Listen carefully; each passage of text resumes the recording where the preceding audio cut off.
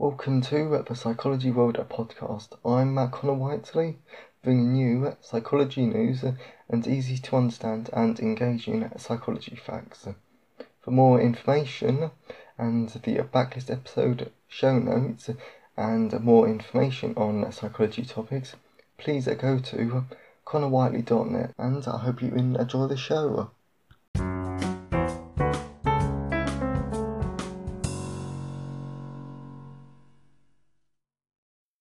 Hello everyone, and welcome to episode 6 of the Psychology World podcast. And I apologise if the sound quality is a bit different or or strange today, because I'm doing some emergency podcast recordings, simply because when I did the bunch of recordings for the first, I think about 6 episodes, now actually I've recorded it up to 8 because I wanted to get up to the end of 2019. I've recorded all the content to get me to the end of the year. However, sorry, I didn't record the personal update section and then the psychology news section because, come on, it was 18th of November, that sort of week when I did it. So by the time I got to December, they'd be very out of date, so I thought I'd record it new. However, what I didn't realise was that I didn't record an episode for personal news, for personal update or news before I would get back. And because of other factors, I would not be able to record when you hear this, on the day that you hear this, so I couldn't emergency upload it. So I'm currently in my university room doing the most unprofessional thing ever, which is hiding under a duvet to try and block out some noise. So I'm trying to deliver this to you, so I hope everything is okay. So for the personal update section, I've just got so much to tell you over the next few personal update sections, and it's been a very busy time, but as we go into December and in other personal update sections, I will talk a lot more about what I've been doing since the last bunch of recordings, because there's so much. My Go universe just taken off as I'm writing the second part of the series, the books 4 till 9, because of that completely changed, and it's just brilliant. And yes, and very exciting stuff, but I'll try and keep this short in case the sound quality is bad, because I don't want you to panic and become quite concerned about the quality. So in case this is bad, I will just move on. It's been such a great time, and as we've moved into December, I'm planning next year, and I'm just so excited because I'm a writer first and I'm a podcaster second, and I just think this is an amazing time to be a writer, and there's so much great opportunities that I'm going to explore next year, and I will share this with you on the podcast, because at the end of the day, my writing, I want to benefit all of you listeners, and I just want to help as many people as I can, because I love psychology, I love sci-fi fantasy, and I'll talk about this a bit more. I've recently done some business books, which I'm very excited about. So, I don't know, it's just a very exciting time to be alive, and I'm really looking forward to 2020. So, let's go on with the psychology news section.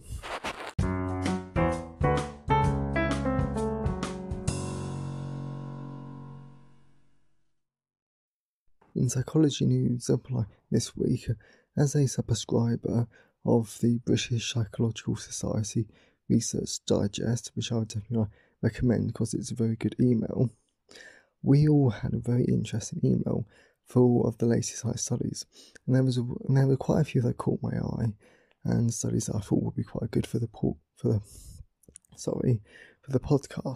But there was one that really caught my eye, because I wanted to do another one. However, I read it and I was thinking, I cannot condense this enough for all of you listeners, so I started to pick another one. And what this study was about was that it said that when we have a eureka moment, so when we're trying to solve a puzzle and then we go, aha, that's the answer, which I've definitely had quite a few of, it actually said that when we have that can actually be quite harmful for us, because it said that when we do that, we are actually more likely to believe a statement even if it's false, which I can definitely see the logic of. So what they did with the studies was that they gave 26 people various statements, including anagrams. Anagrams. This wasn't one used by the study. But let's say it was Connor Whiteley is then let's say an anagram for podcast and author. So he's something like that, if that makes sense. It was just one off the top of my head. So yes, and then what happened was that they were given 20 seconds to try and solve it.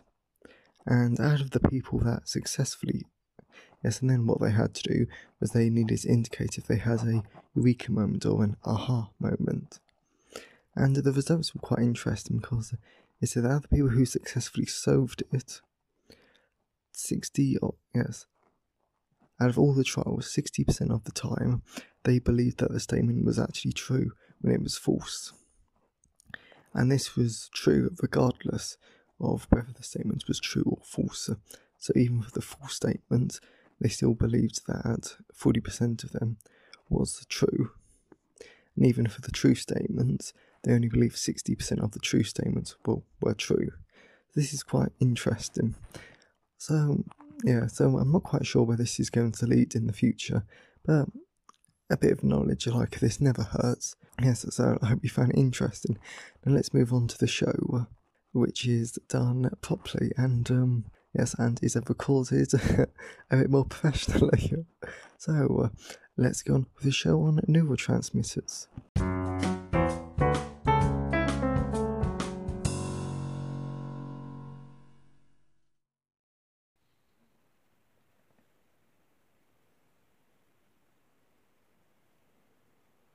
So on today's episode, we're going to be talking about one of my absolute favourites, and I know I say this a lot, but I just love it. I just love psychology in all of its forms. Actually, no, in most of its forms. There's some areas of psychology I just hate. However, this is honestly one of my favourites. It was the first psychology topic I actually learned properly when I started IB at psychology, and I hope that you're all going to love it as much as I do. So today's episode will be on localization, and this I just honestly find amazing. So localization is the theory or the idea that certain areas of the brain are responsible for certain behavioural functions.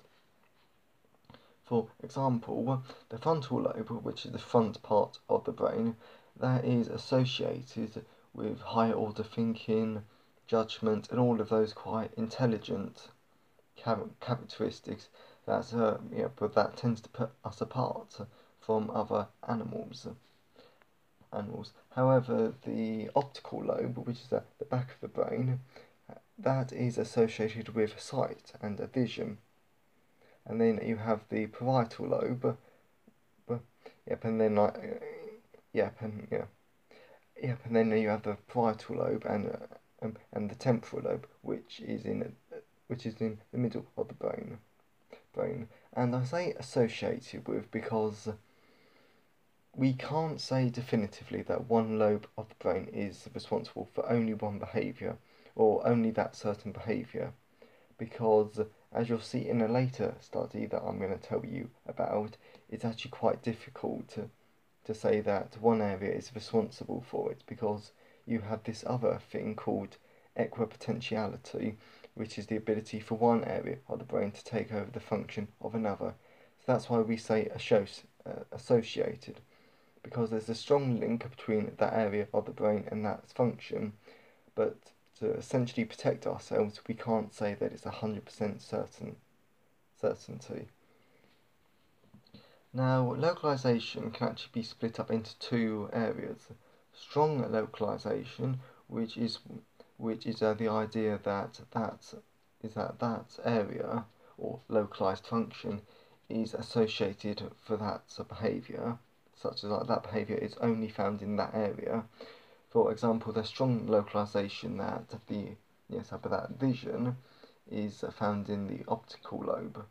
And then there's something called weak localization, which is when, to put it simply, localized, which is when that area of the brain is localized.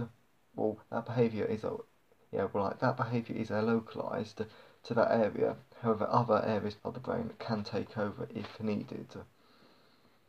Yes, so that's something like bear in mind. But I find it interesting because this concept I don't know. I just find it really interesting. Especially some other studies do definitely make it a lot more interesting. So the first study that we're going to be looking at is called TAN. Yeah, TAN. TAN. Yeah, so TAN isn't the actual researcher. He was actually the subject, and this study was done in 1865. So it's definitely one of the oldest studies that I know. And this wasn't experimental. It was sort of just a observational study. In fact, this is a case study. So what happened was this person called, let's butcher another name. Le French names are always fun to say. Le Bruchon. Yeah, completely butchered that name. So Le Bruchon. Yes. So like by the age of 30, he had lost the ability to speak. However, later he developed gangrene fever, and then he was treated by the French physician Bucon. And what happened was that by then he could only say the syllables tan, which he could usually repeat it twice. And then what happened was that Broca had found that his ability to speak and write was the only impairment, because he understood when you were talking to him, so he wasn't stupid. Well, as you would say, it's like back then, because of course back then, if you were disabled, you were considered stupid. But then Broca called the condition bronchoaphasia, which is the loss of articulated speech, and then he essentially documented the condition. And then, when Tan died at age 51, Broca conducted a brain autopsy, and then, God, I keep saying quite a lot. And what Bronken found was that Tan had a brain lesion in the frontal left hemisphere of the brain. But as the IB likes you to be specific, it was the posterior inferior frontal glans known as the bronchial area. So let's just forget the posterior inferior frontal glans area, and let's just call it the bronchial area. So following this, Bronca didn't rush to publish his findings, because he had studied another 25 people with bronchoaphasia before concluding that the bronchus area controlled speech. So this shows that localization is real, and it supports localization because as Bronca found, that when an area of the brain is damaged, then that behaviour was essentially destroyed or damaged severely. Therefore, it's reasonable to conclude that the bronchus area controlled speech, because after these 25 people plus Tan, when their bronchus area was damaged, they lost the ability to form articulated speech.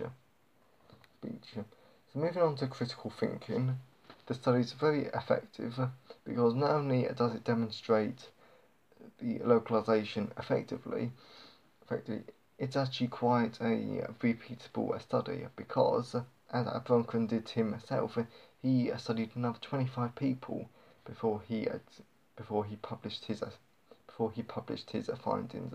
So he had a lot of data to support his conclusions with.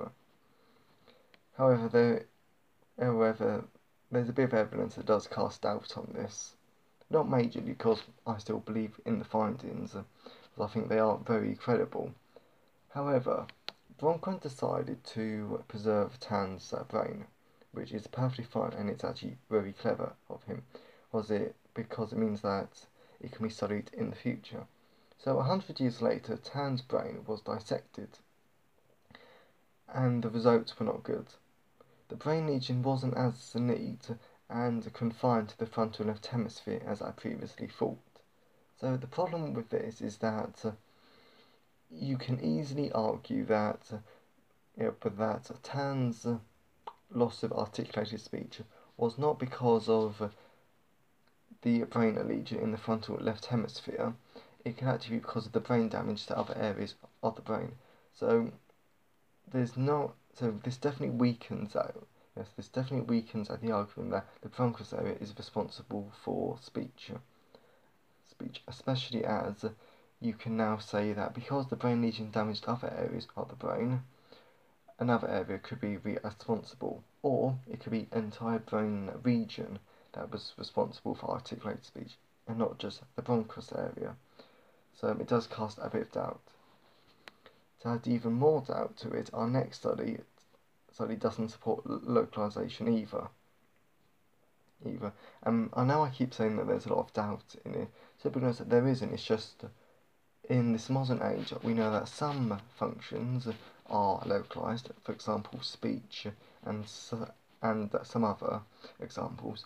However, memory and some other behaviours are not localized.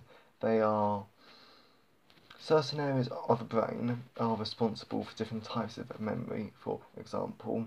However, it's a pretty spread out throughout the brain, to put it simply.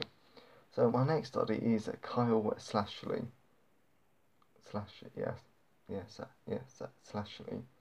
So what he did was that he did something quite unethical to rats, which you could probably still get away with now. But granted, how people feel about rats, I doubt people care. So what Slashley did was that he induced brain damage in the brains of rats. So in a typical experiment, he would train a rat to go through a maze to find food, and once this rat had learned the maze off by heart, and he was finding the food predictive without error, Slashley would remove a part of its brain. Now these proportions ranged from 10% to 50%.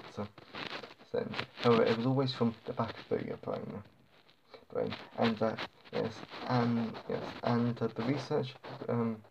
the researchers' reasoning was that if you keep removing bits of bits of the brain out, then surely if the memory's localized, then but then if you keep removing certain areas of the brain, but then you'll eventually find it. Yet the search was a failure. He did not find a localized spot of the brain, so he concluded that memory was distributed evenly. Modern research agrees with him to some extent. However, we now know that memory isn't spread as evenly and uniformly as Slashley thought. So he was right to some extent. And then Slashley backed up his data with two findings. The principle of mass action refers to the amount of the brain removed is relatable to the deterioration of a performance and the inefficiency of a learning. So to put it in simpler terms, the more the brain, the more of the brain that you move, the worse the performance is going to be.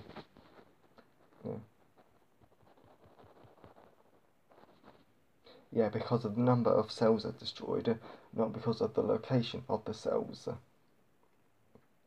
And then he also supported it by something that I said earlier, which is equipotentiality, which is the ability for one part of the brain to take over the function of another. Yes, like critically thinking. This study is very methodical, and its construct validity, which is how good is the measurement. Yes, but like how good is the measurement tool used good at measuring. So its construct validity is quite good because this is an effective way to measure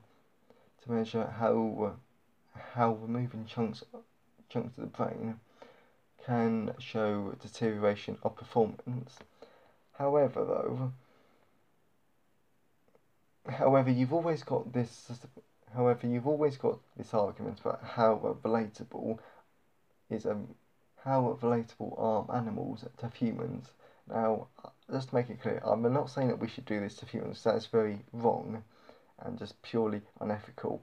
However, because this is just a critical thinking point, it's just good to point out some potential weaknesses of the study.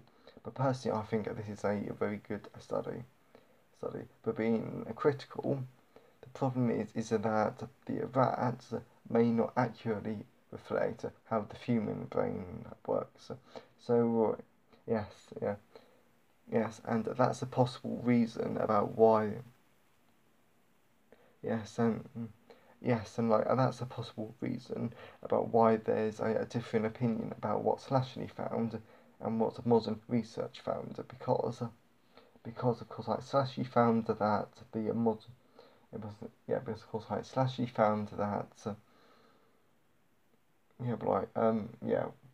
Slashley proposed that the rat brain's memory could actually be distributed quite evenly. However, modern research says that humans are different from that conclusion.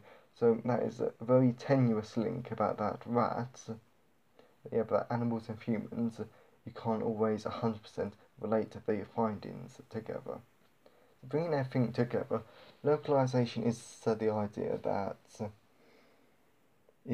certain behaviours are localized to one specific area of the brain. For example, in TAN 1865, applied Broca's demonstrated that the Broca's area is responsible for articulated speech.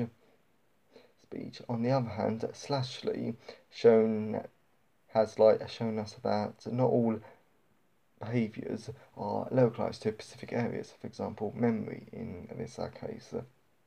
Yes, I hope that you enjoyed today's show. If you want to know more about biological psychology, or if you want to research or if you want to research localization in more detail, then please check out my biological psychology book.